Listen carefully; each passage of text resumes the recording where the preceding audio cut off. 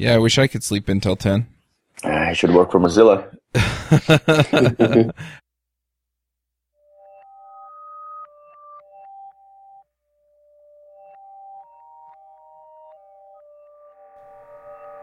Hosting and bandwidth provided by the Blue Box Group. Check them out at bluebox.net. This episode is sponsored by Component One, makers of Widgmo. If you need stunning UI elements or awesome graphs and charts, then go to widgmo.com and check them out. Don't panic, they'll be paid for most of us. Hey everybody, and welcome to episode 82 of the JavaScript Jabber Show. This week on our panel we have AJ O'Neill, Aaron Frost. Hello. I'm Charles Max Wood from devchat.tv, and we have a special guest, and that's Anton Kovalyov. Kovalyov. Hello.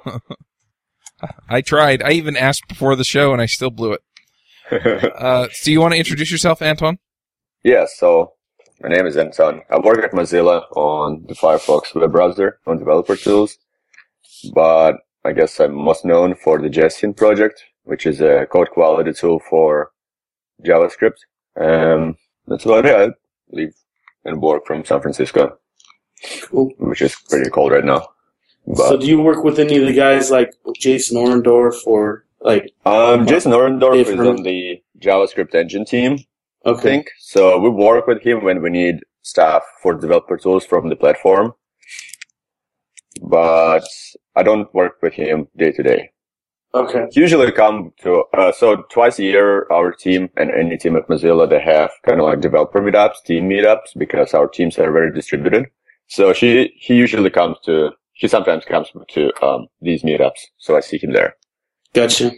Cool. That's cool. So how long you been at Mozilla? It's been a year. I think it's a year and like 2 months or something. So not so long ago And I started there. where were you before that? Before that, I spent almost 4 years at a company called Discuss, which was a startup, but then, I guess it's still a startup. Discuss was doing, embeddable comments. Yep. On the web. Yeah. So on sites like CNN and stuff. So that's what I was doing. Yeah, I was there, I think second or maybe third non-founding employee. And then we grew to 40 people. And then I moved to Mozilla. Awesome. Yeah, that's cool. So how'd you get involved in JSHint? I was drunk. And so I used to do the JavaScript pub night, which was like a meetup, except you skip all the talks and you just go with JavaScript people to a bar and you just socialize there. And at some point there, I was complaining about JSLint, I think to Paul Irish, and he suggested that I should fork it. And then the next day, I pinged him on IRC, and I said that I was going to fork it. And Paul Irish was very supportive, and he helped me to start the project. And this is how the project started. That's awesome. Yeah, it's mostly started out of frustration with JSHint. Like, I didn't have any higher goals in mind. Like, we used JSLint with Discuss, and then it was just impossible to use, So I know that you have a blog post about explaining why you forked JSLint to JSHint. Can you explain a little bit about that, though? So basically, I personally believe that code quality tools are very important. And static analysis in general is very important in any software project because it helps you to kind of step back and look at your project, at your source code from the distance to see where are the problematic parts. And with JavaScript, I think most people tend to debate about the wrong thing, about how to align your white space or something.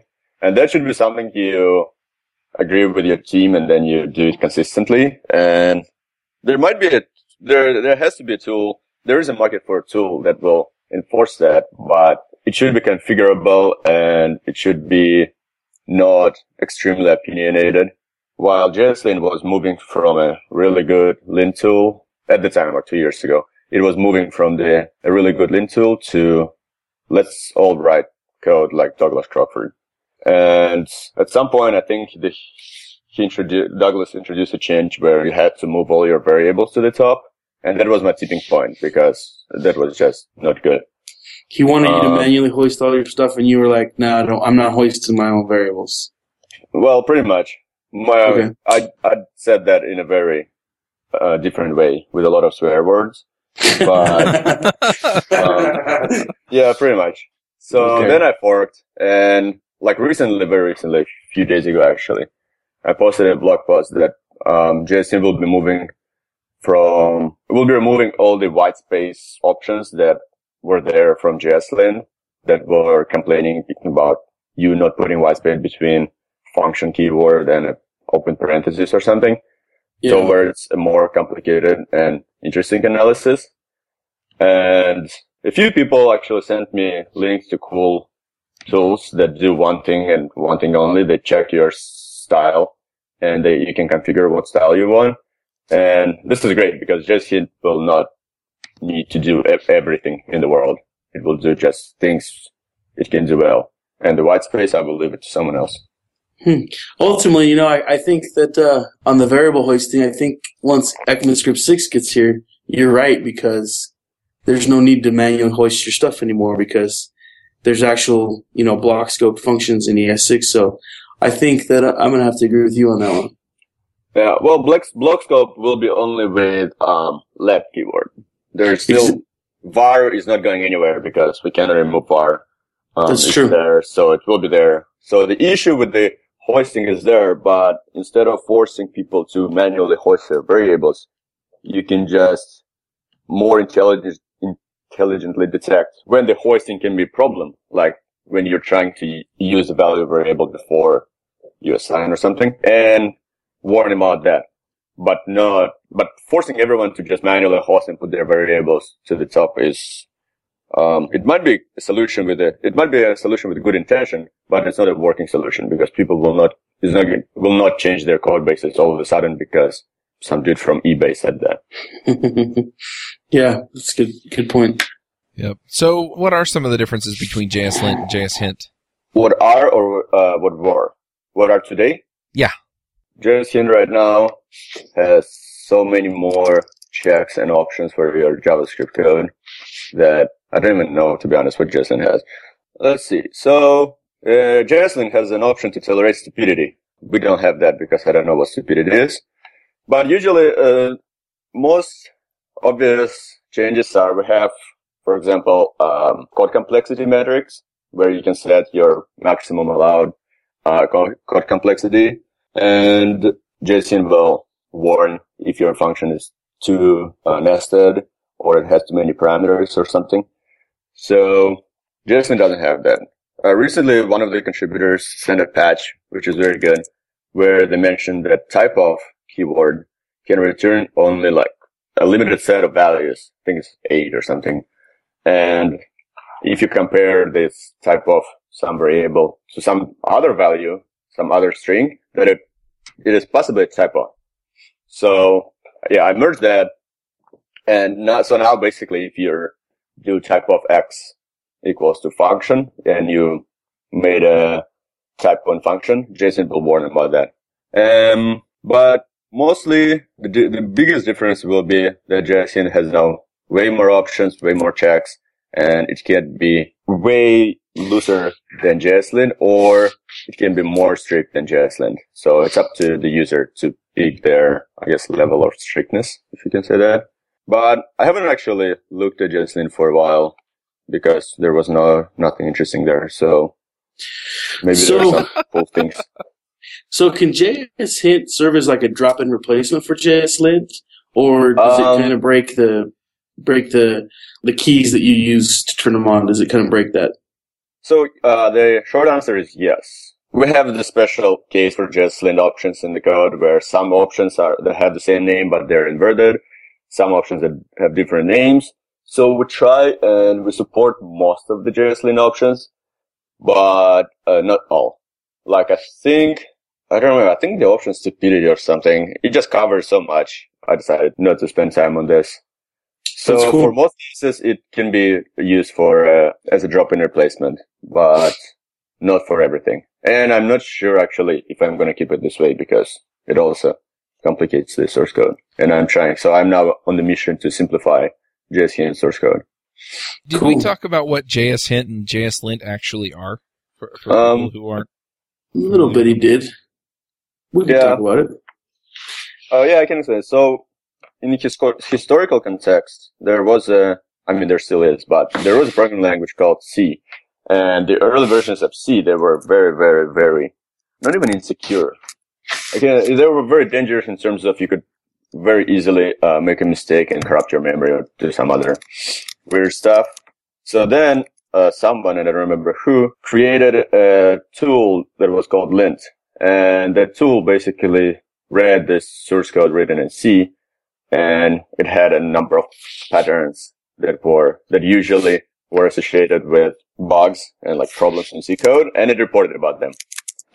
So, fast forward, 15 years or something, C is C99 is a much better language. No, but JavaScript, on the other hand, has a lot of foot guns and a lot of weird things about it that make sense historically, but when you work with them, they don't make sense at all. And so Douglas Crockford created a tool called JSLint, which was basically the same thing. It was parsing your source code, and it was looking at the potentially bad constructions in your code, and then it reported that. And JSHint, which was created 2 years ago, is a fork of that, and essentially all these tools are the same. They parse your source code, and they try to detect potentially dangerous constructions in your code and try to warn them about that. So is it about the dangerous constructs, or it seems like a lot of these things are more like coding styles that... So that's what I'm trying to move from. It's definitely right now both JSLint and JSHint that have a lot of coding style options and checks and warnings. So I'm trying to remove them from JSHint because I think there should be a separate tool, not JSHint. So yeah, my personal intention is to make JSHint to warn about dangerous constructs and also to give more. So this is where we go. We're like kind of separate from the original lint program. I'm trying with JSHint and like code complexity tool, metrics and stuff. Mm-hmm. I'm trying to also give data about your code that you can use while either writing your programs or while deciding what to refactor. For example, if you have a bunch of files and you can run the metrics on that and you can see that one file is like overly nested and the code complexity is off the charts there, that's an easy target to refactor first and not refactor something that's been refactored 10 times before and it's actually quite good. To kind of go further on that, Charles, it also does, it has unsafe checks for like for-in or double equals versus triple equals or, bad regular expressions and stuff. So it's not all just about the formatting, like team formatting options so that we all write uniform, but it also has like some unsafe stuff to keep you from doing some common pitfalls. So yeah. Yeah. So people usually think that it's all about formatting because when JSHint reports about a potential dangerous construction, like let's say you made a typo in your typo, or you like missed the semicolon before the token where you cannot miss the semicolon because of the ASI. JSHint will warn you, and you're like, okay, that's cool, that's chill. So you fix it, and you're done. You're happy. But when JSHint warns you about formatting or something, people grab pitchforks and go to the JSHint website or go to like Twitter and start arguing about whether they should do comma first or some other stuff I don't really care about. And so basically those bugs the formatting are the minority of warnings, but people are more vocal about them because how you format your code is such a subjective issue. Everyone has their own opinion on that. Here's my question. Like, I feel that generally having one right way to do something is better, right? So do you think that it would be better if the language had been designed arbitrarily with a particular way that it had to be, like Python, for example? Python, they picked a system and they stuck with it and it works. And you can't argue about it. You just have to do it. So do you Python, huh? Yeah. I actually absolutely agree about that. So I'm a big Go fan. And with Go, the Go ships with the tool, there's a Go format, Go FMC, and when you run it, it just basically reformats your code with the one Go style, and that's it. So I'm very, very supportive about that, but I also understand that in real world we write in JavaScript, and it's not going to happen with JavaScript. Another thing that I actually saw, I don't remember, I think I was reading a blog post somewhere where the author suggested to create a programming language where the whitespace errors are actual errors. So like if you put a space between a function name and a parenthesis, it will be a syntax error. So that sounds excellent. So I actually like that idea. I mean, there is no language like this, but I like that idea. I know there are people like a good friend of mine, Jacob, who wrote Bootstrap. He will probably hate that because he likes to experiment with JavaScript and he likes to like use it as an tool of expression. And I understand his point. I don't really use that the same way, but I understand this point. But if I were to pick a language that has only one true style and everyone stops arguing and just use that style, I would definitely go for that. So what do you feel about this whole idea that like code is art versus code is for the purpose of getting work done? So I don't treat my code as art, but I can. So for a long time I was really, really, really against that, and I thought that was the whole code is art or like code is literature, whatever, was really stupid. But then I read Jacob's chapter for the book we're working on, and it kind of changed my mind. So it's not that I will be treating code as art, but I understand the point of people who treat it as such. So I guess I don't really have a strong opinion anymore. I like whatever. If people are happy doing this, sure. But I mean, if I will have to work with Jacob's code and he's treating it as art and I cannot understand that, then probably I will change my mind back. Yeah, that's not good art. I'm kind of curious on another point. Do you actually use some of the JavaScript parsing engines to pick out some of these problems, or are you actually picking over the text, the characters themselves? No, JSHint has its own parser and lexer, and basically JSHint, once you start lexing, even before it finished, JSHint goes over all lexems, and then when you start parsing, JSHint goes over the all constructions and uses that to generate warnings. So you can think of it as like, I don't know, any parser like a Sprima, except the checks and all the warnings are deeply embedded in the parser itself, which means, so this is done intentionally because a lot of people use JSHint in the text editors, and in text editors, while you're typing your code, and you still want your warnings, but your code is not finished yet because you're still typing it, so it's not invalid. So parsers like a Sprima or any other parser, they will just fail because this is not a valid JavaScript. If you don't close your function, it's not a valid JavaScript. JSHint will try to parse as much as possible before giving up, and while parsing, it will generate all the warnings. So it is possible to use it like in real time while you're still coding, and you can see all the reports. So I actually, like the new JSHint website, I specifically made it to illustrate this feature among others. And like there, if you just pass half of your code, it will still give you some useful warnings. Like not everything, like the end will be not useful because JSHint will freak out in the end, like, oh, nothing is here. And I expected, closing parentheses or something. But before that, the warnings will be actually pretty sane. So it is, to answer your question, it is actually a top-down parser and a lexer that I wrote myself. So do you treat, because I know that some of the things that it checks for are more stylistic, like, how many spaces you indent and stuff like that. So do you actually treat the white space as tokens as well, or do you?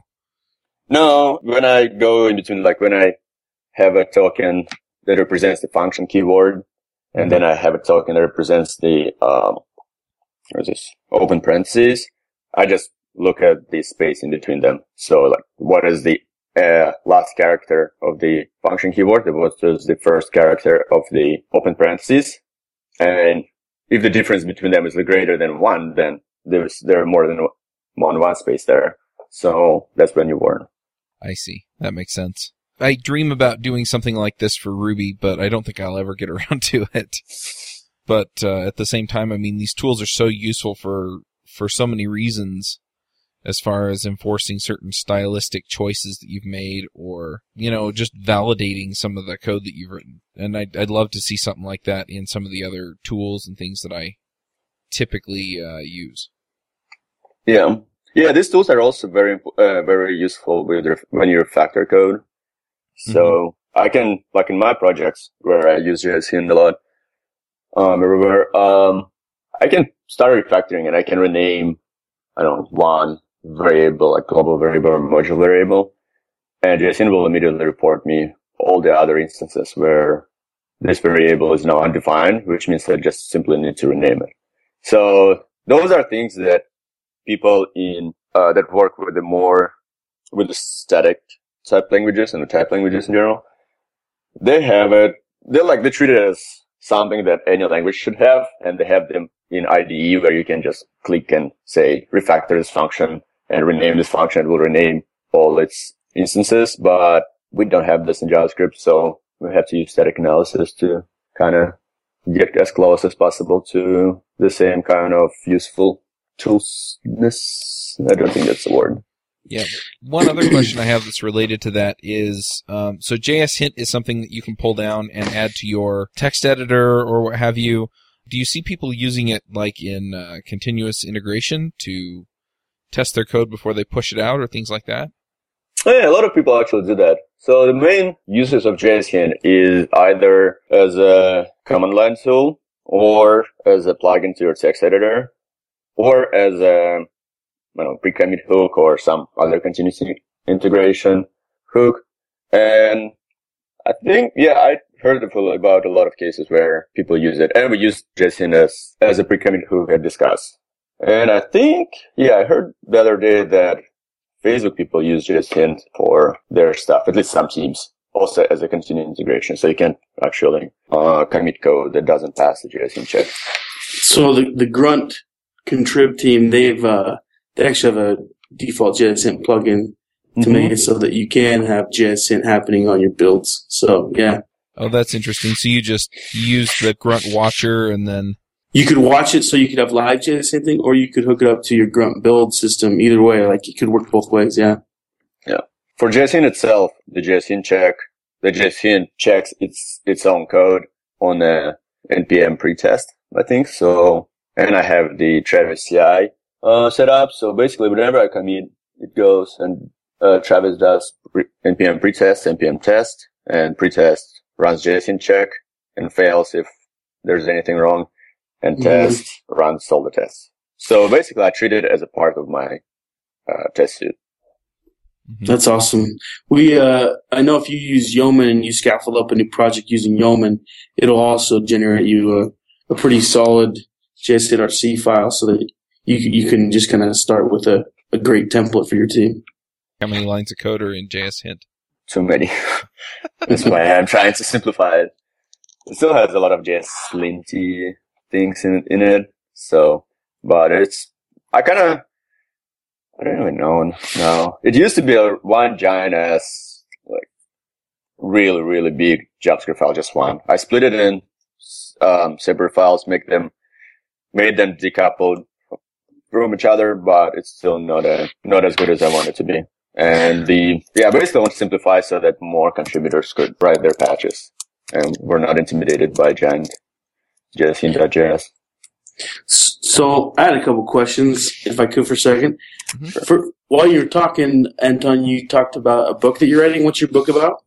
It's called Beautiful JavaScript. So it's another book in the O'Reilly's Beautiful Asterisk series. So just like Beautiful Code, it will be a collection of chapters that are contributed by different prominent JavaScript figures, and every chapter answers one question: what is the most beautiful code in JavaScript that you ever written or read? But it doesn't mean that everyone will be like really excited about JavaScript and talk only how they love JavaScript.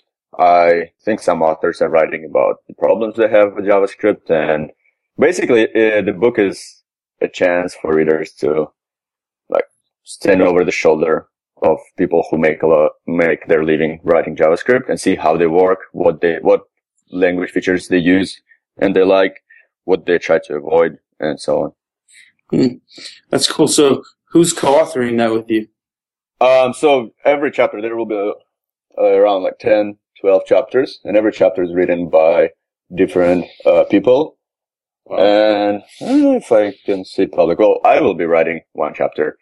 And so Jacob, Fat on Twitter, he's writing another chapter. And hopefully, fingers crossed, Brett and Ike will write this chapter. And there are more people who I cannot really talk about. Cool. That's exciting, man. Yeah. Another question. So one setting I never saw until just now is when you set node true in your JSHint FC, what does that do? How does it treat that code different? Oh, so there are some options. I call them environment options. They basically have predefined set of global variables, so that if you turn an option, I think it's MDF, that warns about undefined variables, it will not. For example, let's say you have your code that's supposed to run in Node environment, and you use module.experts, and you turn on the undef. So JSHint has absolutely no way to know whether module is a predefined global or you just forgot to define it. So node true has a list of all these predefined variables for node environment, and it actually adds that to JSHint. And also with node is kind of like an exceptional option because, for example, for browser, it's just a browser option. It's just a list of global variables. For node, it's not only a list of global variables, it also enables a few options. For example, it allows you to put use strict on the module level, because by default JSHint warns about putting use strict on the module level and not inside the function.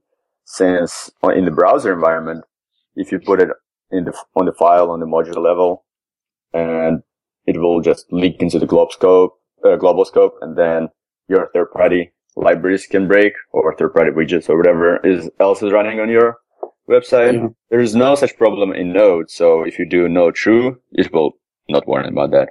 Gotcha. Okay, that's cool. That's some cool. I didn't know the optioning existed. That's awesome.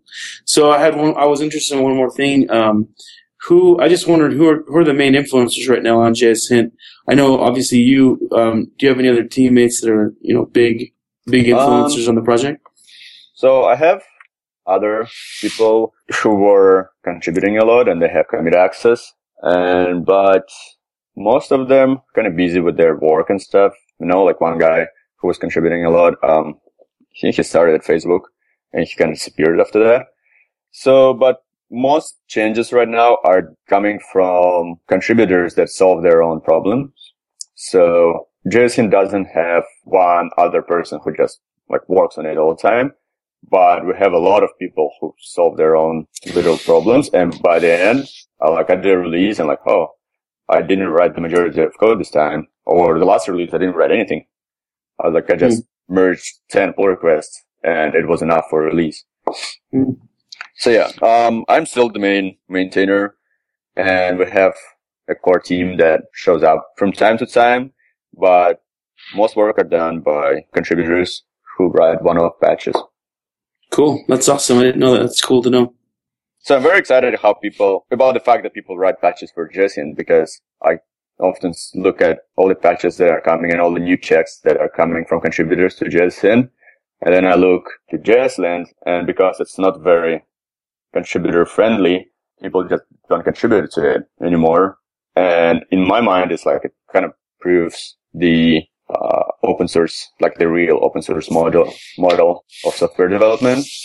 And it kind of validates the whole JSHint project for me, because it wasn't initially the community driven tool. And I'm really happy that after 2 years, it still is community driven tool. That's cool. So one thing you mentioned that you were kind of in the process of, and maybe I understood wrong, of splitting out the formatting bits into one project and putting the safe bits, the safety pieces, the code safety, and other pieces. What are your thoughts on how that's going to end up, or what will that look like when it's done? So I'm not splitting up the formatting pieces into a separate project. I am removing them at all, and I will let some other project to pick up if they want. So I was thinking about doing the formatting tool myself, but I don't really have time. So I will be just in JSHint 3, which will be a non-backwards compatible release. I will just remove formatting options. So JSHint will not worry about white space and stuff. But in the same release, I will also expose AST and probably Lexer. So if someone wants to write a plugin for JSHint that does that like recreates the formatting options, they will be able to. And also I will look at the tools, like there's an excellent tool that I'm still evaluating. I think it's called JSCS, which is basically, it's like JSHint for your formatting. I didn't know how I didn't find it before, because it's way more configurable in terms of white space and how you like do your formatting than JSHint. And it works pretty well. So maybe I will just make a JSHint plugin to use that tool for people who still want to do that. Yep. If somebody wanted to do that, let's say somebody got real fired up and wanted to go do that, one of our listeners, perhaps, what's the best way for them to get in contact with you to do it? Probably GitHub. So we have, GitHub issues or our mailing list, which I really need to move mailing list for Google groups because I can't even find it anymore. Like they have their Ajax-C interface where everything is a forum or something, and I can't fucking find it anymore. But, mailing list or basically anything, they can tweet at me, send me email, or create a issue on GitHub, because I'm not one of these people who like constantly busy and always complain about how much mail do they have. I have mail, but I reply to it. So yeah, any kind of communication where it puts your message in front of my face will work. Then I can walk through you and like kind of mentor, debug if someone is new to the JSHint source code. People are actually, I think a couple of contributors, they emailed me like, hey, I want to write this patch, but your source code sucks and complicated and I don't understand what's going on. So then I basically explained what I could about the code, and then they made their patches and they work pretty well. So I think in order to really determine whether or not all of these opinions you've been sharing are valid, we need to know which editor do you use. So I don't use JSHint inside of my editor. I'm I'd like to think of myself as conservative in terms of editors, but people think I'm weird. So for the longest time, I didn't use syntax highlighting because it really was pissing me off. I couldn't find the one I like, and I just decided not to use it. So then I switched to Sublime because I like to copy paste code from like the browser into my editor, and my command line Vim was always like had problems with that. So I switched to Sublime, and I'm too lazy to figure out how to turn off syntax highlighting. So now I use syntax highlighting, but I really like don't pay attention to it. But I don't use any plugins with Sublime. And you don't use Emacs. I don't know. I do not. I used Emacs when I was in school, and then I grew up.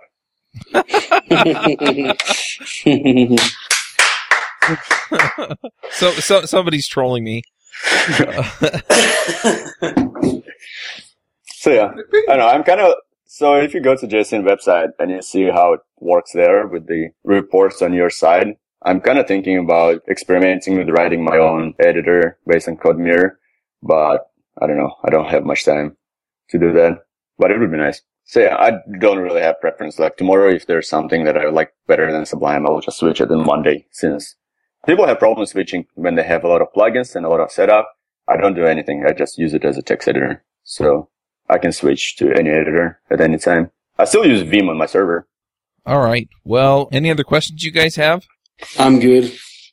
I really appreciate all the stuff he's taught us about JSHint today. It's been great. Yep. Now, people can also go to the JSHint website and just dump JavaScript in there and have it run, right? Yep. Yeah. And actually, I'm going to post some statistics soon, like a page with statistics on how many JSHint runs fail, how many succeed, and what are like the most popular options that people use and stuff. right now I'm just using the Kin.io. It's like a data aggregation service to send the data from the website. And once I have enough, like a couple of months maybe, I will post statistics. And I think it should be fun to see how people actually use JSHint. Cool. Yep. All right. Well, let's go ahead and get into the picks. Aaron, do you want to start us off with the picks? Yeah, I'll start off. So my first pick is the Google developer group in Santo Domingo, Dominican Republic. They're having a conference this weekend, and I'm going to fly out there. It should be pretty cool. I'm excited to go down to the Dominican Republic and talk about Glass and Chromecast and Angular and stuff. It'll be fun. Another pick is Brian Ford wrote a drag and drop, a super, super simple and powerful drag and drop directive for Angular, and I think it's the best drag and drop implementation I've seen, just because it doesn't give you a ton of overhead and it's real easy to customize and understand the code. So we'll get a link to that on the site. Also, if you guys go out to the internet, I'm going to pick a video. It's called, if you search for like Russian, Spanish, and bear, there's this guy who he's Russian, he's speaking Spanish to the camera, and he's trained his bear in Spanish as well, and the bear can like play trumpet and stuff. It's pretty exciting. So I'm gonna use that as a pick. And also I installed Mavericks this week, and so far it's pretty nice. The few upgrades that they put on it. So yeah, those are my picks. Awesome. AJ, what are your picks? I'm gonna start off with the stuff that's most related. I really like the new install section on the JSHint website. I don't think that was always there, or if it was, I didn't notice it. I also have a blog article plus video that I must have done at like 3 a.m. because my voice is like super soft and I'm speaking really slow. But I show how you can install JSHint in Sublime and also in Vim. So all the real editors are covered there. And also JSONlint.com is extremely helpful for me. Like all the time I want to throw crap up and have it reformatted, or just make sure that it's valid JSON, or find out where my error is in my config file or something like that. And I use JSONlint a lot. I'll also pick JSON to YAML.com, because sometimes you want to go from JSON to YAML or YAML to JSON, and so that can be useful. And most importantly, I think... Who owns JSON to YAML.com? It's me. And I'm also going to pick Stuart Edge and Can't Stop, Won't Stop, because they're both awesome. Can't Stop, Won't Stop I picked before with Lindsey Sterling. They're kind of like ska rap. I don't know how to explain it. It's clean too, which is nice. And then Stuart Edge is this magician, and he did a video where Can't Stop, Won't Stop did the background music, where I think this is the one where he gets girls to kiss him by asking them if they would kiss a guy that wore a pink shirt, and he's wearing some other color shirt, and then after he convinces them that kissing a guy wearing a pink shirt is a good idea, he turns around and like shakes his jacket and turns back around, and now he's wearing a pink shirt. So it's kind of cool. Okay. Amusing. All right. Well, I guess it's my turn. I've been playing around a little bit more with Chef, and I think I picked it on the show before, so I'm just gonna briefly mention it. It's pretty cool. I've had another insane week, and I just don't have a lot of picks to pick. I am reading a book that I'm really enjoying, and that is Thou Shalt Prosper by Rabbi Daniel Lapin, and he talks about all of the principles that have made Jewish people wealthy. And so it's kind of their mindset and the way that they view money and work. And it is really, really good. I find it somewhat interesting that, even people who are culturally brought up that way, but don't necessarily follow all of the religious things that they do as Jews, tend to have this mindset and are able to succeed that way. So, I'm going to pick that book as well. Anton, what are your picks? So, today in the morning, I found out about this service or website or whatever it is. Yeah, service called Climate, which claims it's an automated code review. It's like quality and security analysis for Ruby on Rails and JavaScript. And I mean, I saw it because I use JSHint, but like the more I look at their tour, it looks like it's a pretty good service to just automatically have data and statistics about your code and like make it actionable. So, and it's also free for open source projects, which is pretty sweet. So this is from today in the morning, and I also the folks at Code Climate are awesome. They sponsored Ruby Rogues for a month, and Brian Helmkamp's been on the show a couple of times. Yeah, and I was really excited because if I was to do a startup today, I would do something like Code Climate, but now that it exists, I can continue getting paid by Mozilla to write open source software, which works pretty fine for me. So yeah, another thing is Cloud9 here. So Cloud9 is people probably know that it's like an IDE where you get your VM virtual machine and you can write code right in there. And it has a lot of cool tools, but I've seen a sneak peek of like their new version and it's amazing. So you should listen closely to what they're about to announce. And the thing they do with JSHint and like with their static analysis on top of JSHint is really, really, really good. So that would be my 2 picks. Cool. Hey, Charles, can I do one more pick? Yeah, go ahead.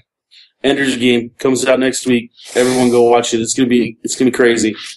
Yeah, that book's been around forever, and I love it, and I'm so excited to go see the movie. I'm just about to finish it again, so I'm excited. That is one of my favorite books. I've never read it twice, but I like the Speak for the Dead series that follows after the original book. Like the original series, I think is really good. The other series, the Bean series, I'm not like super a fan of. Loved both of them. All right. Well, I want to mention our silver sponsor, and that's Reg Braithwaite's JavaScript Allongé. So go check that out. You can also find an episode that we did with him about that book. And we have a banner ad on the website if you want to go get it. So go do that. And thanks for coming, Anton. Really appreciate you taking the time. Yeah, thanks. Yep, it was real nice chat. All right. Well, we'll wrap this up. We'll catch y'all next week.